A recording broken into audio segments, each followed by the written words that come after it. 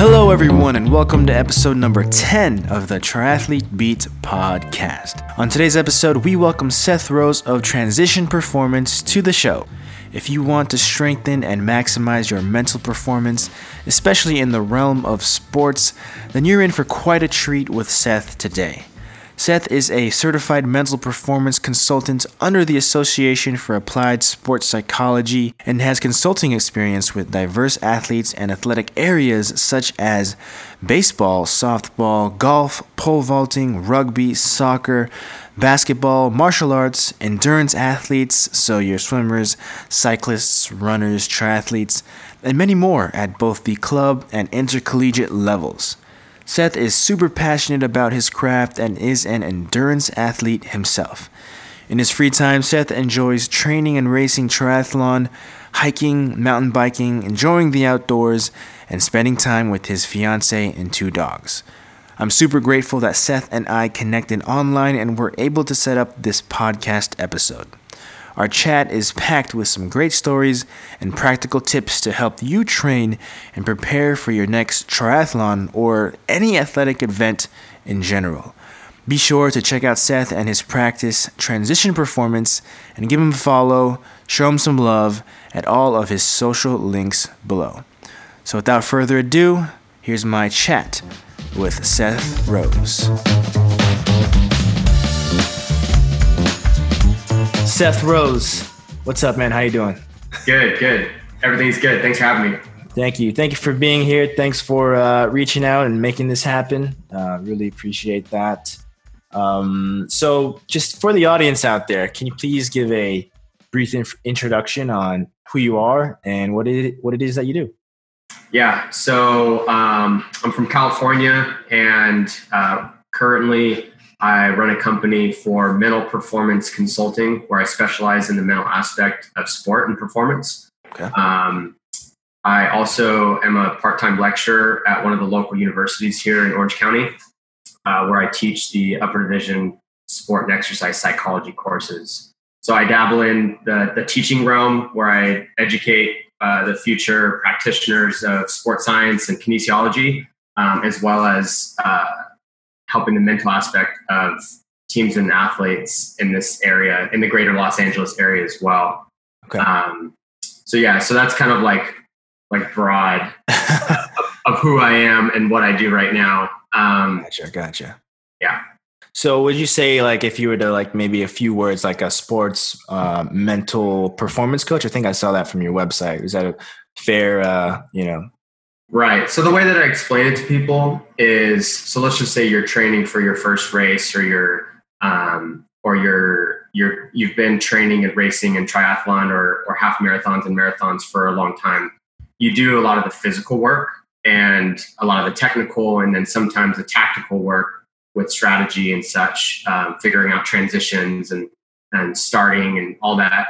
But the fourth discipline of human performance is the mental side, and that's often overlooked. For sure. And so what I do, and some examples of what I do and who I work with, are those that are looking to increase their confidence when it comes to bike handling skills, or managing open water swim anxiety issues. So we do deep breathing, relaxation, meditation practices, which are called arousal regulation strategies. And we do that to manage and cope with stress. Right. And so those are just 2 quick little snippets of the examples of what I do with athletes. And so I work on the mental side. And so the range of athletes that I work with is quite vast. Right now I work with a Division I women's golf program, and also a Division I pole vault program. So quite different from triathlon and endurance sport, but most of my athletes that I work with in my private practice are coming from an endurance background.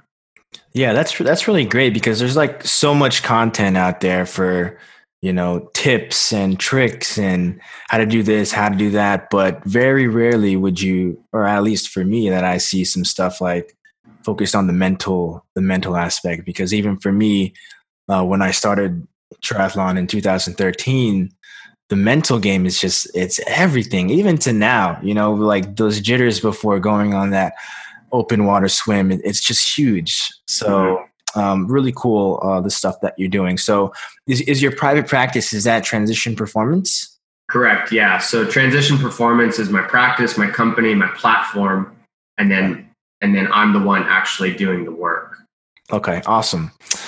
So let's take it back. Let's take it back in time. I want to know how you got to where you are today. So were you always like athletic as a kid, throughout elementary school, high school? Were you into sports? What did you do sports, if any?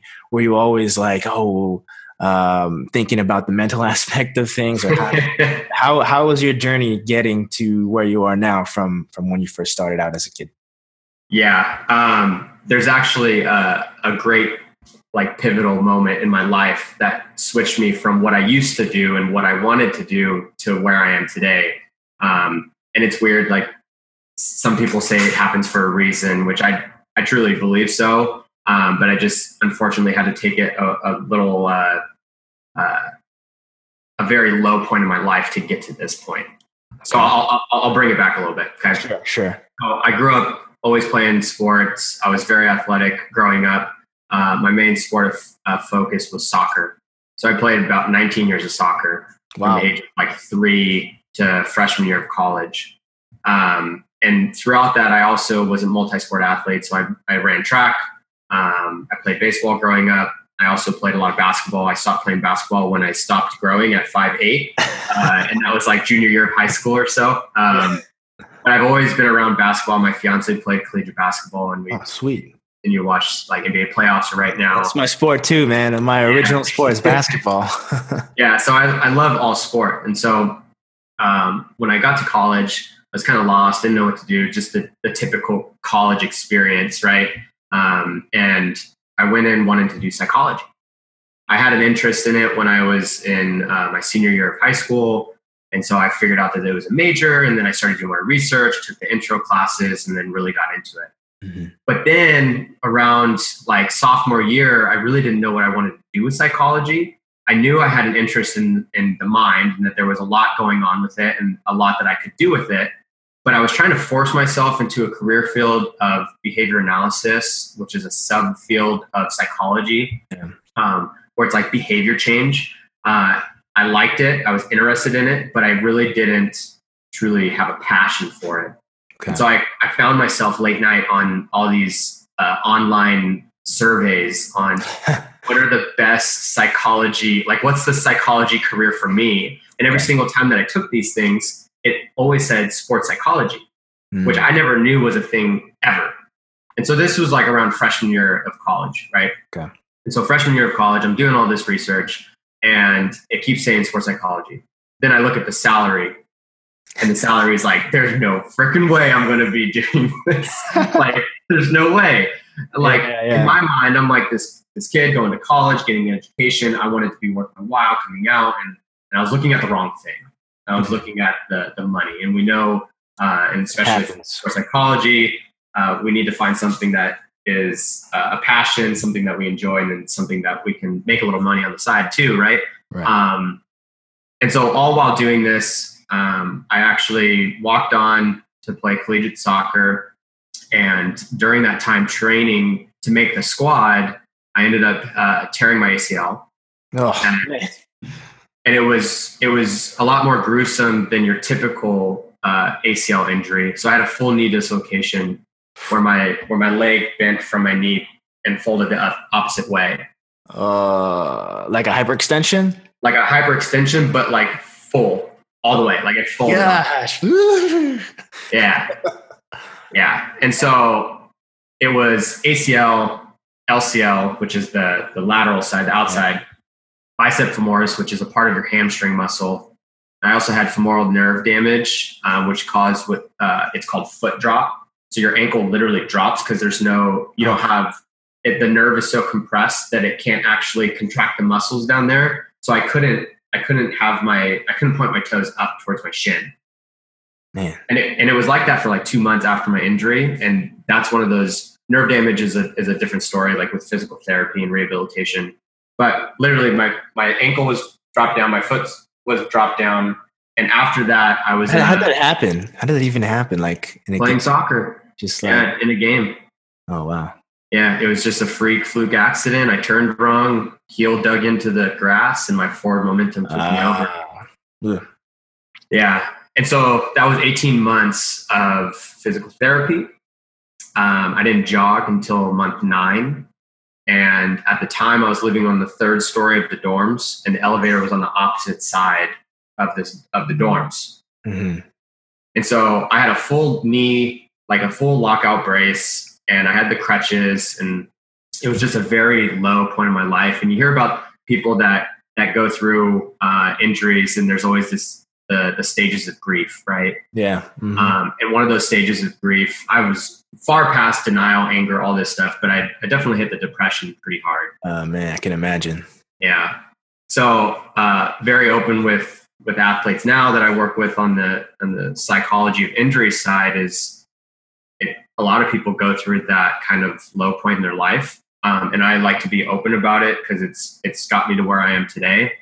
And so I really found my rehabilitation process really hard. My identity was a soccer player, and it was taken from me. And then I was also lost where I was going with my college studies, not knowing what I was going to be doing with that. And so during this rehabilitation time, I was doing a lot of swimming. I grew up swimming, so swimming was always there. Obviously with soccer, there's a lot of running involved. And then one of my friends that would always stay in my dorm room, he lived off campus and he would always crash at our place. He owned a bike shop. Okay, nice. And so now you can see where this triathlon is starting to come. So, but during this rehabilitation time, I did a lot of like self exploration, if you will, on what's next. Who am I? What am I going to do? Took the surveys again. Sports psychology kept coming up. Found out that there was a sports psych person on campus, dropped in to say hello, started asking them questions, and ended up getting into the kinesiology field, double majored in psych and kines. And so blended the two passions that I have together. And that's where sports psychology really started to break ground in my life. Awesome, man. Wow. Yeah, I mean, like you said, everything happens for a reason, and I do believe in that. And you know, things like your injury really are like blessings in disguises sometimes. You know, like on a similar incident, I was in high school. So in high school, you know, basketball was my sport too. Growing up, it was my sophomore year, and I was on the JV team. The season hadn't started yet for basketball. And just messing around before practice one day, I broke my my ring finger on my right hand, my shooting hand. Uh-huh. And, you know, what is it, like 6 to 8 weeks? I was in a cast. When they told me it was broken and I wouldn't play, like, I mean, I was like 16, 17 years old. I cried in the doctor's office, man. It was like, So I can't imagine, like, for you, after playing so many years of soccer and then running into this, like, freak accident injury, how, you know, that must have been on the mind. But what was going through your mind when that happened? Or like, when did you like pass out and wake up? And what were like your first reactions when you realized what just happened to you? So I can vividly recall like the instant that it happened. I heard a pop, and that's a sign of ligament tear, ligament damage. But I didn't know that before.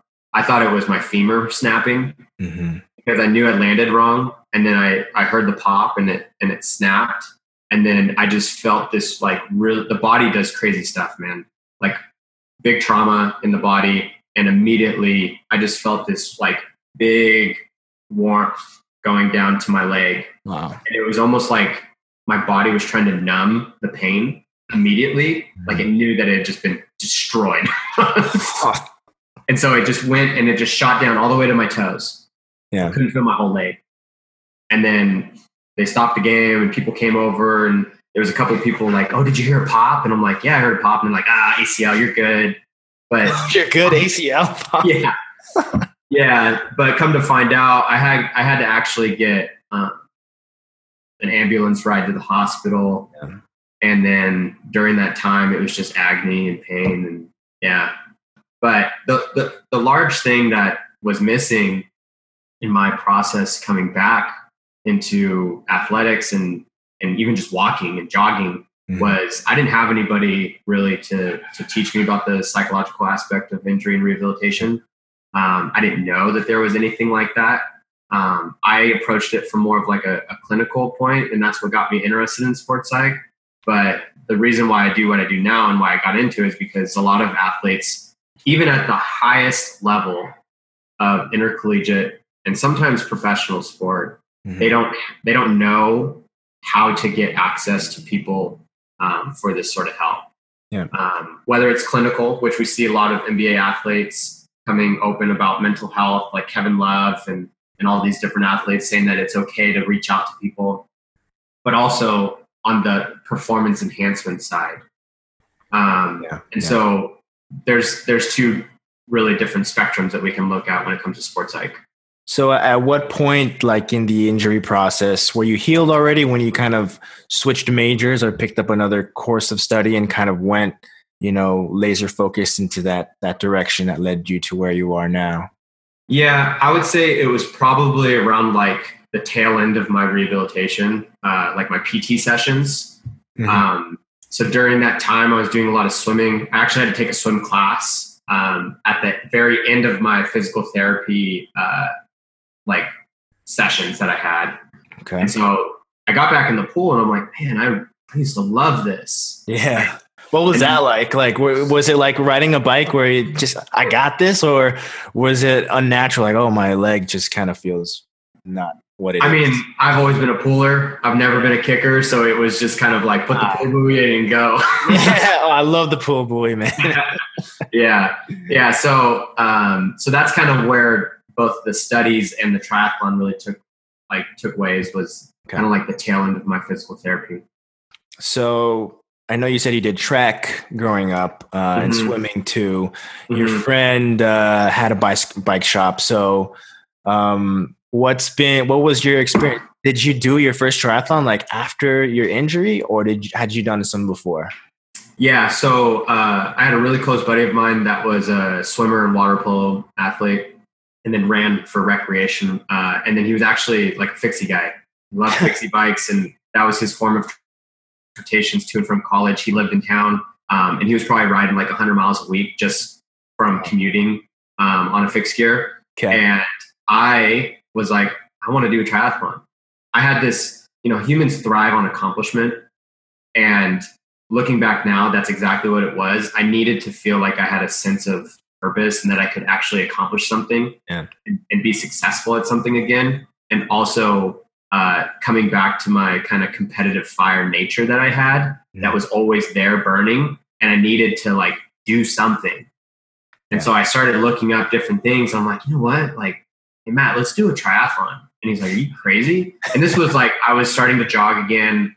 Okay. And I had been in the pool for a while. And so we signed up for a sprint triathlon up in Sacramento, the Golden Gate Sprint Triathlon. It's a pretty popular, or Discovery Bay or something like that. I forget what the name of it. Big triathlon, get there. It swims in the American River in Sac. And I borrowed my fiance and girlfriend at the time, her mom's Schwinn varsity from high school that she had. It was like a 1972 bright yellow Schwinn varsity steel frame. There you go. Show up to triathlon or transition. Super heavy, right? Super heavy. Guy next to me goes, dude, is that a Schwinn varsity? I had one in high school. And he gave me a big high five. Oh, that's hilarious. Yeah. Probably had like a $5,000 bike or something like that.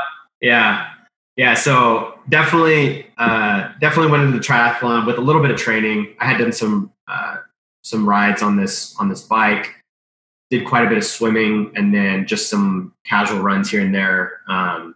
Nothing crazy. Family showed up. It was a big event because it was like Seth came back from this injury strong. He's got this.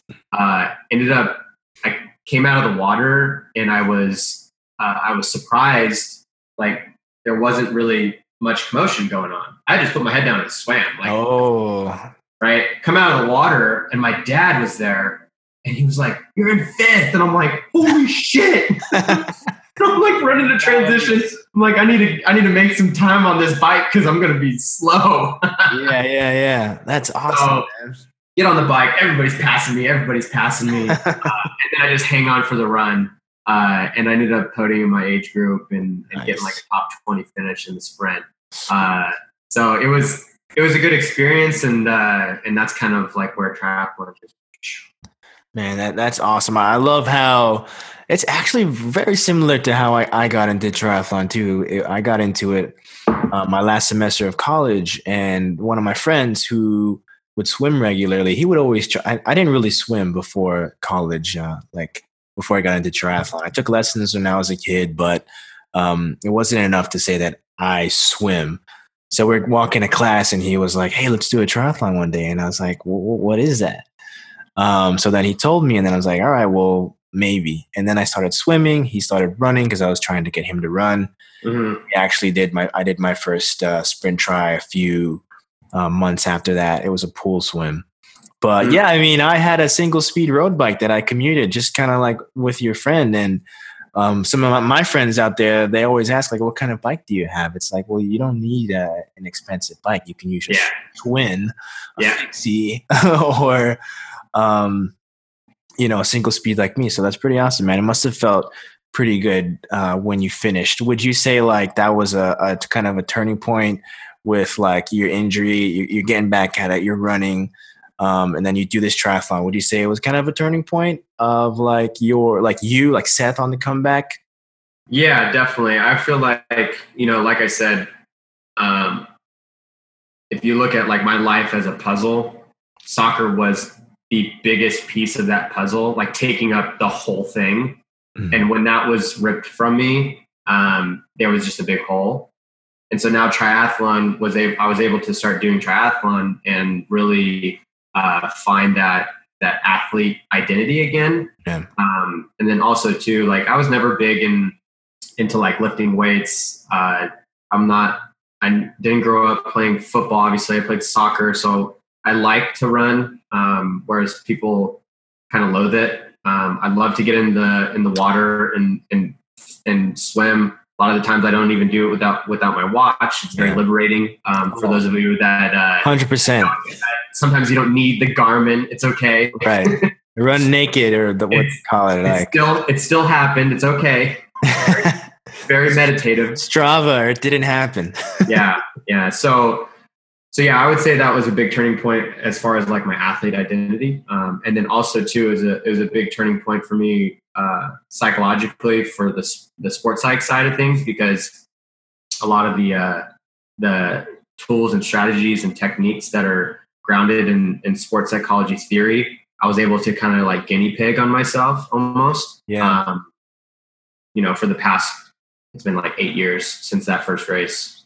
Yeah, that's really cool. So it's kind of like all that you've learned and all that you study, you're kind of just living everything that you've, all that you've been through, all that you've learned. It's just coming through you, and that's who you are today. So I love how that you're a triathlete as well, and you can really empathize with those who you coach. So let's get into like triathlon tips specifically for those the beginners, and I classify beginner triathletes as a few categories. One, it could be those who have never done a triathlon before or are interested in it. Maybe you've done a couple and want to start shaving off a few seconds of your time, or those who are simply just interested in swimming, biking, or running. So let's get into some tips, mental tips, whatever tips that you need or that you would like to offer. I think a good starting point would be nerves on the swim, because that's something that I still deal with today. And it's, for me at least, the most nerve-wracking part of the triathlon. It's always like, if I can get past this swim, murky lake, or in this rough, choppy ocean, then I'll be fine. So how would you go about helping someone out from that perspective? Yeah. So you kind of mentioned what I was going to start to talk about already is like when you're either starting your first triathlon or you've done a lot of swim, biking, and running, but you've never really put everything together. Or if you're getting for your first open water swim race outside of the pool, those nerves start to happen, right? Yeah. And so what's actually happening is your body is releasing a lot of stress hormones. And these stress hormones are things like adrenaline and cortisol, and they're typically associated with what's called the stress response. And back in primitive era, we call this the fight or flight response. Okay. And so our body naturally holds on to energy, glycogen, and energy in ways so that way if a mountain lion comes out, we can fight it, right? So if you're trekking along, doesn't even matter if you're gassed or tired, your body's still always going to have kind of that reserve tank to fight if it needs to protect vital organs. Okay, so that's what those hormones are doing. They're trying to protect us. And so the first thing is letting people know that those butterflies that you feel in your stomach, the heart rate elevated that you get, the sweaty palms, the cotton mouth feeling, it's all normal responses in the body. Okay. Right? Urge to urinate too. The stress response can do a lot of bodily symptoms and physiological symptoms to the body. But as soon as the mind starts to think that it's negative, it turns to anxiety. And so a great example is Steph Curry. Steph Curry still says that he gets butterflies before big games. Mm-hmm. But in his mind, it's not about trying to get rid of the butterflies. It's about getting them in flying formation. And so when you have those nerves and you have the symptoms going on, if you just tell yourself, hey, this is my body telling me that what I'm about to do is very important, or what I'm about to do is something that I care about a lot, right? Think about all the training that you've put in. You've done the training because you care about the race that you're about to do, mm-hmm. right? Or maybe you're doing it with a friend and you care about finishing this race with a friend, or doing it for someone that you love, a tribute to somebody, or whatever have you, right? Once you get to the front, to the start line or to the open water swim environment, those nerves are going to happen. But the first thing that you can tell yourself is this is normal, and try to and see what happens, right? Most of the time that doesn't work. This is normal. Yeah. This is normal. I'm okay. Right? Stages of grief.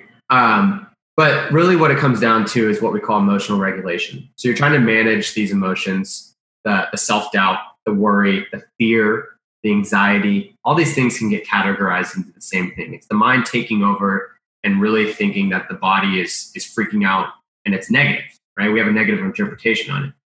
And so if we have self-control with the use of emotional regulation tips and strategies, then the self-control, that's going to help us to have control of our body. That's going to have control of our skill, like our technical skill, like high elbow catch in the water, spinning circles rather than squares on the bike, leaning forward on the run. Because if you're tense and all that, the technique goes out the window. Right. And you increase the chance of injury. And then you have the spiral of self-doubt that you're not going to finish the race or that you're going to drown in the water. And we don't want that, right? And so we want self-control. And it starts with this, like managing the emotions that we have. Yeah. Does that make sense? Yeah. So like if you were, I mean, you mentioned like you just got to kind of go back and think like, oh, I've trained for this. This is something that's super important to me. That kind of brought me to when I did my very first half Ironman. It was Ironman Florida, 70.3. Mm-hmm. And the night before, I only got like literally 2 hours of sleep, 2.5 hours. I lived in Tampa, which, because you said you've been in Bradenton before. Yep. So I woke up at like 2:30 and drove to Haines City, Central Florida, which is like 45 minutes away, to be there by like 3:30 or, just anyways, at the starting line of the swim, it was in this lake. I actually felt a little tired, like, oh man, I'm kind of tired right now. But I thought to myself, like, I've trained so much for this. Like, the way I feel right now, all this is, I just gotta trust in the training. Mm-hmm. So just like some mental thoughts, as simple as that. really helped me. So like if you were on the starting line of a big race with somebody who's like super nervous and like freaking out, like what are some things that you would tell them for, controlling their emotions? Because it's super important. I think for that person, I would hope that I could reach them before they get to the start line, because it really truly starts before that start. It begins before it begins. And that's something that some of my mentors have told me. And so we talk about this idea of pre-preparation routines or mental routines or mental preparation. If you look at some of the best athletes, they're doing a lot of physical preparation. In a sport like triathlon, you can't not do the physical preparation. But the physical preparation is going to be the number one thing that you can do to build confidence in your ability to perform, or to walk up to the start and say, I'm confident that I can finish this race, or I'm confident that I can finish this swim leg and come out not gassed, right? And so that's like the first step. After that, it's now we need to do the mental preparation. Okay. So like the night before, are you visualizing your race?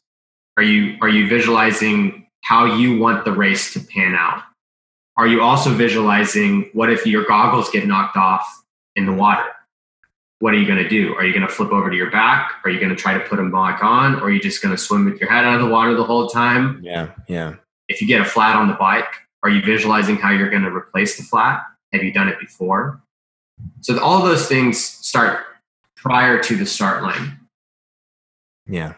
The mental preparation side also ties into like how you're actually physically preparing leading into that night. So getting your bags packed, everything. So that way you can decrease stress. So that way you're minimizing the stress levels, because if they do end up coming on race day, you don't want that to pile on to each other. Yeah, like snowball effect. Yeah. Snowball effect, right? So let's try to minimize the stress beforehand, getting your breakfast already made and put in the fridge, making the coffee and putting it in the fridge, making sure that you have all your bags packed, the gas tank in your car is topped off, so that way you don't have to get gas in the morning. It can be just a smooth sail. All the check boxes are already done. And because a lot of the times too, the stress levels increase when you get to transition. You're like, well, where are my goggles? Yeah. Or did I forget my nutrition? Having all that lined up before, so that way when you get to the race, it's good. Next thing with the mental preparation is getting to the race venue early. I always recommend my athletes, whether I'm coaching athletes in triathlon or if I'm coaching athletes in triathlon on the mental side, I always tell them, get to the race early. I don't care if you have everything done and packed already. Get there as early as you can, because when you get there early, you're beating everybody else, and you don't have to deal with the commotion of waiting in line and freaking out that you're not going to get a spot in transition. Right? Or like transition closes in 15 minutes. Yeah, and you see people running over with their wetsuit half on because they slid it on in the car, and they're running with their bike and their bag half open, trying to grab a spot in transition. Stress levels are super high. You're not gonna perform well. Right. Get there early. Set up transition. Try to make it as calm as possible, so that way you can familiarize yourself with the area. If you've never been to the race location, do your research on the internet before, like a week before, not the night before, a week before. Yeah. If you can, get there and actually see the place, so that way you can kind of see what's going on. And then your visualization that you do is a little bit more vivid, which increases its effectiveness. But then at the same time, you're, again, minimizing the stress. Where are the bathrooms? Where is the swim exit? And where is the bike exit? Where am I going to come in? So that way you can kind of navigate your game plan, so to say, once you come out of the water, once you go off on the bike and come back, and once you go off on the run. So that part is huge. Wow. Yeah. Those are super important. Like that was just like a great amount of golden tips right there that, I mean, some don't even learn that before their first race. Sometimes it takes a few races to realize that. Yeah. Me personally, I spend literally I don't know if it's a normal thing or not, but literally 2 or 3 hours, packing all my stuff, like my gear bag, the night before. And I just, like you're saying, kind of just run through everything as if I'm actually in the race. So I you do that, it helps a ton. Like just visualizing the race. And this is the day before the race. So come race day, you can kind of be prepared for, like you mentioned, flat tire, or your goggles get knocked off. But yeah, I mean, what I've been doing for the past few races is, because I usually pack around 8, 9 p.m., which is after dinner, so it's pretty late. I've been moving that to a little earlier in the evening, which has helped a lot. Mm-hmm. I like, not all the races down here require you to check your bike in the day before. Mm-hmm. But I really love those races that they mandate you to check your bike in, because that's like a huge one less thing you have to worry about on the morning. So yeah, super key. Minimize the amount of snowballed stress that can occur from week or the day before up into race morning. So that's really great stuff right there. Exactly.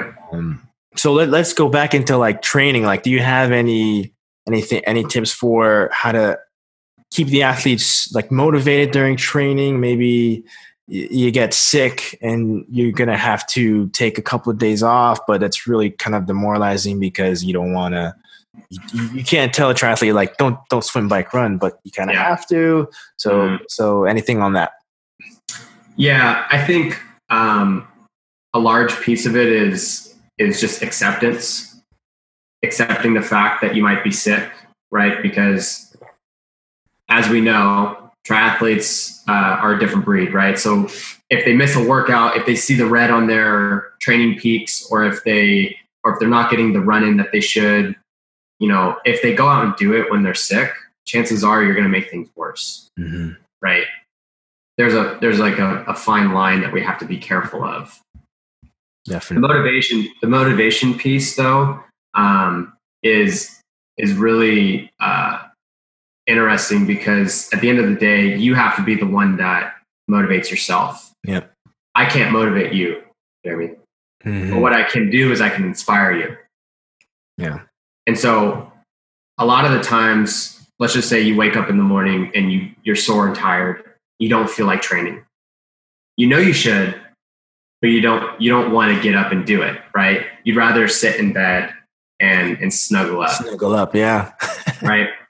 But the pool's calling. And so what I tell my athletes is, and this is something that I learned from one of my mentors who works with USA Swimming, the open water swim division of USA Swimming. Awesome. Is this idea of motion over emotion. I like that. So motion, the idea of doing a simple task or a complex task, and emotion, the thoughts of you wanting to stay in bed, hitting the snooze button, staying 5 more minutes. We've all been there.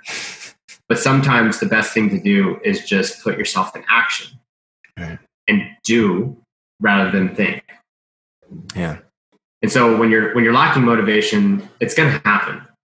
And if nobody's there to inspire you, then you need to just do. And so that's a mantra that one can tell themselves, or a mindset that they could live by, is motion over emotion on the days that they don't feel like it. Because reality is you don't have to feel good to perform well or to train well. There's going to be good days and bad days, but it's about consistency in the sport of triathlon, right? Right. Yeah. Consistency, building that habit, just do it, get up. And the more you choose motion at 5 a.m. in the morning over snuggling in your covers. And also most of the time, like, you always feel better, like, after the workout, right? Like, it's just, oh man, I'm so glad I did this. Although 1 hour ago, I didn't really feel like it. Yeah. And that's another thing too, that people could utilize, is just remembering what happens after the fact. Like, oh, I get to enjoy that great smoothie and cup of coffee and spend time with my family, or watch the news. Yeah. Just the little kind of like rewards, the gratification that you get after that. And also there's a ton of evidence supporting exercise and kickstarting the day, and increasing positive emotions and decreasing stress, and overall well-being and health. Right. So, yeah. So is that like, so morning workouts, is that something that you do, or is that something that you recommend to those who you coach over working out, say, in the evenings? Or does it really depend on the person and the person's schedule? Yeah, my philosophy is fitting in the workouts that are appropriate for your life. It's very easy for a triathlete to get engulfed and kind of addicted almost to the sport and to the exercise. Yeah. And that goes back with the athlete who might be sick and they're saying they have to still go run, when in reality you don't. And so I always tell my athletes, like, work out when it fits, because you have to have priorities in your life. And if you prioritize triathlon over everything else, then something's wrong. You can prioritize triathlon and have it on like the top three. But if, say, husband or wife want to go to family occasion and you can't get a workout in, like, don't stress. Like, your success is not going to be determined by one workout that you miss. Yeah. But as far as the morning and evenings go, it's just where it fits. Definitely. Where it fits in the schedule. Mm-hmm. Gotcha. Yeah. I mean, on that point of kind of priorities, like, I haven't done as many triathlons in the past 2 years as I have back when I lived in Tampa. Because when I lived in Tampa, I was living by myself. My whole family is in South Florida. So I had a lot of time to just train and go out there. Great. But here now, my commute to work is a lot longer. I spend a lot more time with family and my girlfriend during the week. So not as much time in training, and like, that's okay. Like, that's totally fine, because those people in my life that are nearest and dearest to me, choosing them over training is like totally fine too, So if you're out there and, really giving yourself a hard time with, I'm going to miss this workout, like, because you're hanging out or you're doing something else that you may love, that's okay. That's okay. Yeah. And I think people will probably beat themselves more up, and you'll see more negative like hindrances to your performance because you feel so bad. So now you're in a negative mood, and then you're going to train the next day and you're trying to do the extra stuff. Yeah. Like, I used to be coached by Brad Williams, who's 2016 or 15 Rookie of the Year USAT professional triathlete. He owns his own company with Scott D. Philippus, and it's called Keep It Simple. Okay. Keep it simple. Yeah. Keep it simple. Keep it simple. That's really like the philosophy I go about with my training, is making things simple. You don't got to do crazy sets where you can't even read the swim workout. You can do simple things. You can change it up, but you got to prioritize for sure. Yeah. But yeah, and speaking about prioritizing, this is something that goes back to like the motivation, that motion over emotion. So I actually just finished a 100-day run challenge where I ran every single day for 100 days. Oh, cool! Awesome, congrats! It wasn't like crazy super. I mean, I was probably running like 20 miles a week. It wasn't nothing any like elaborate, but running every day like takes a toll on the body, and there's a lot more that goes into it. Mm-hmm. But the idea of prioritizing, like, there was some days where I had those events with families, or I had to travel and get on a plane at 7 a.m. at LAX, and I had to leave my house at 5 a.m. And if I was prioritizing properly, who am I to say I'm here to be the mental performance consultant and I'm going to do a 100-day run challenge and I can't even hold up to it? So there was days where I was very, very much tested. Right. Yeah, for sure. And I found myself, I don't recommend this, but I found myself sometimes at like 3 a.m.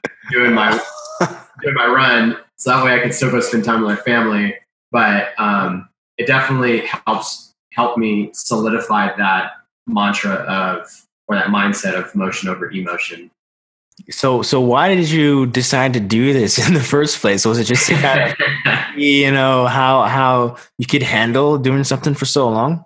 I told you, I'm a guinea pig, man. I'm a guinea pig for myself when it comes to the mental side. Yeah. I was training for the Avalon 50K, where I had this thought or this idea that I wanted to do it, an ultra marathon. And this was back in October of last year. The race was set to be at the end of January. And I did a track workout, and my knee, like I said, very gruesome injury back in the past, but it's always giving me problems. And so I get these flare-ups every once in a while because I have no cartilage. And I did a track workout, and the next day my knee was swollen. I was like, dang it.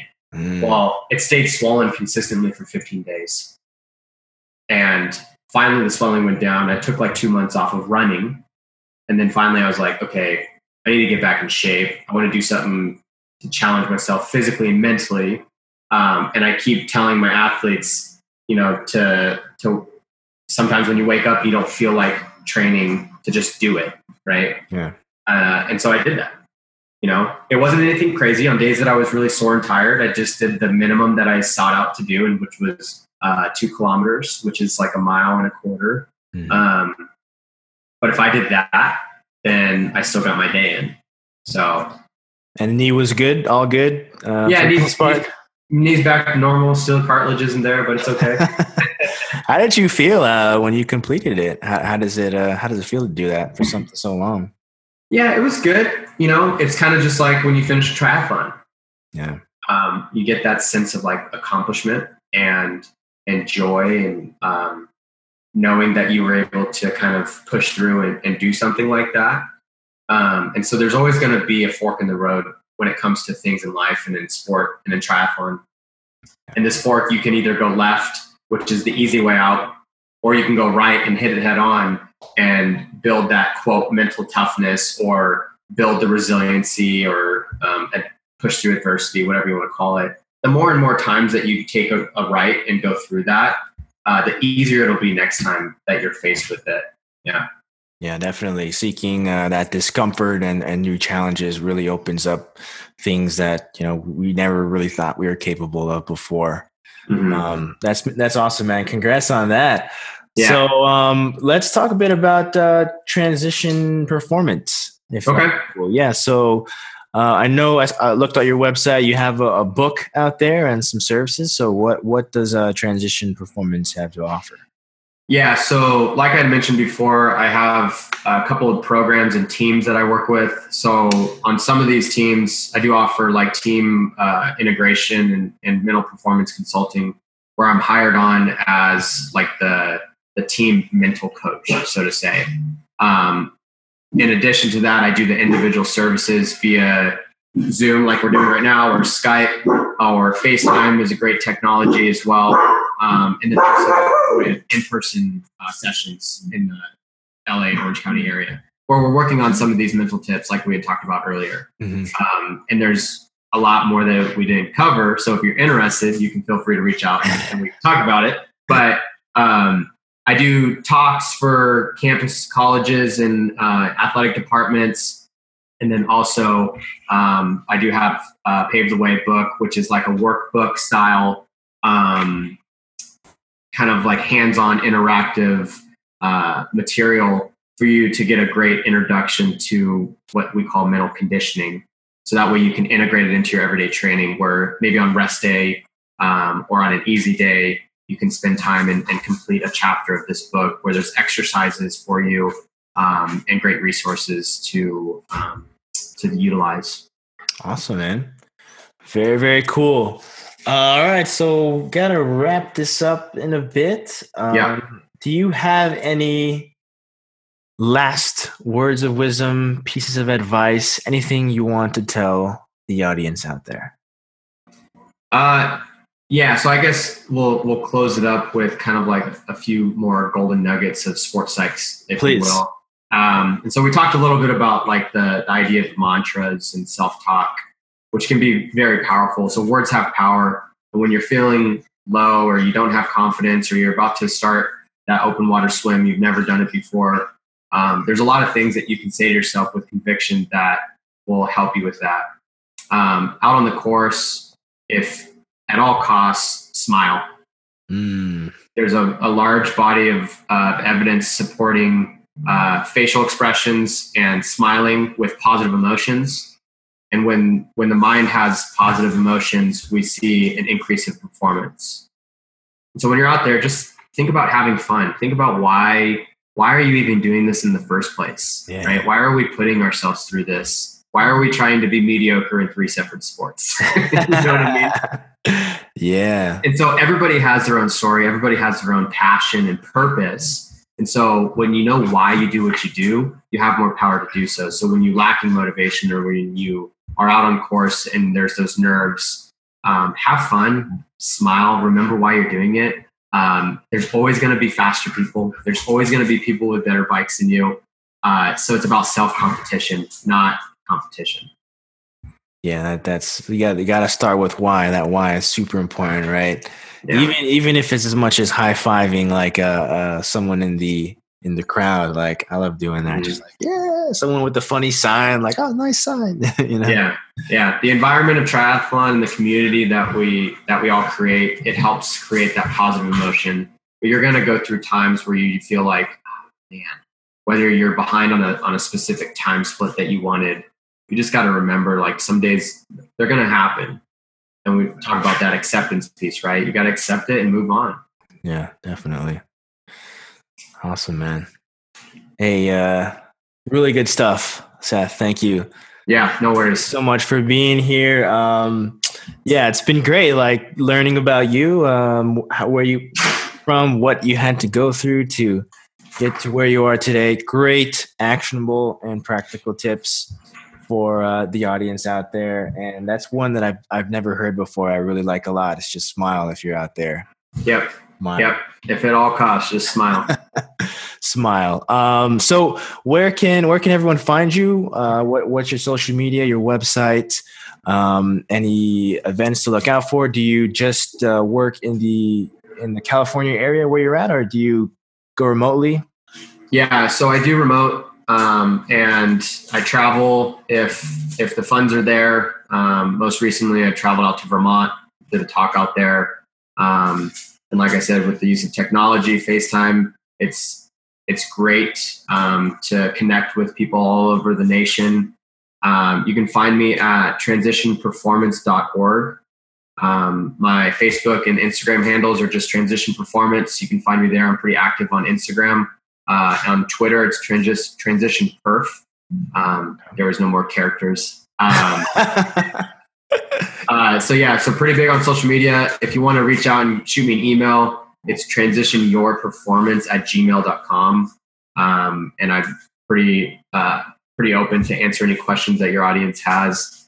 And then on my website, you'll find a wide variety of resources, such as my blog and video posts and things like that. Awesome. Really great stuff. Everyone go check out Seth Rose of Transition Performance. Check out his website, his Instagram, all that good stuff. He has some really great content out there. Seth, thank you once again for being here. Thank you.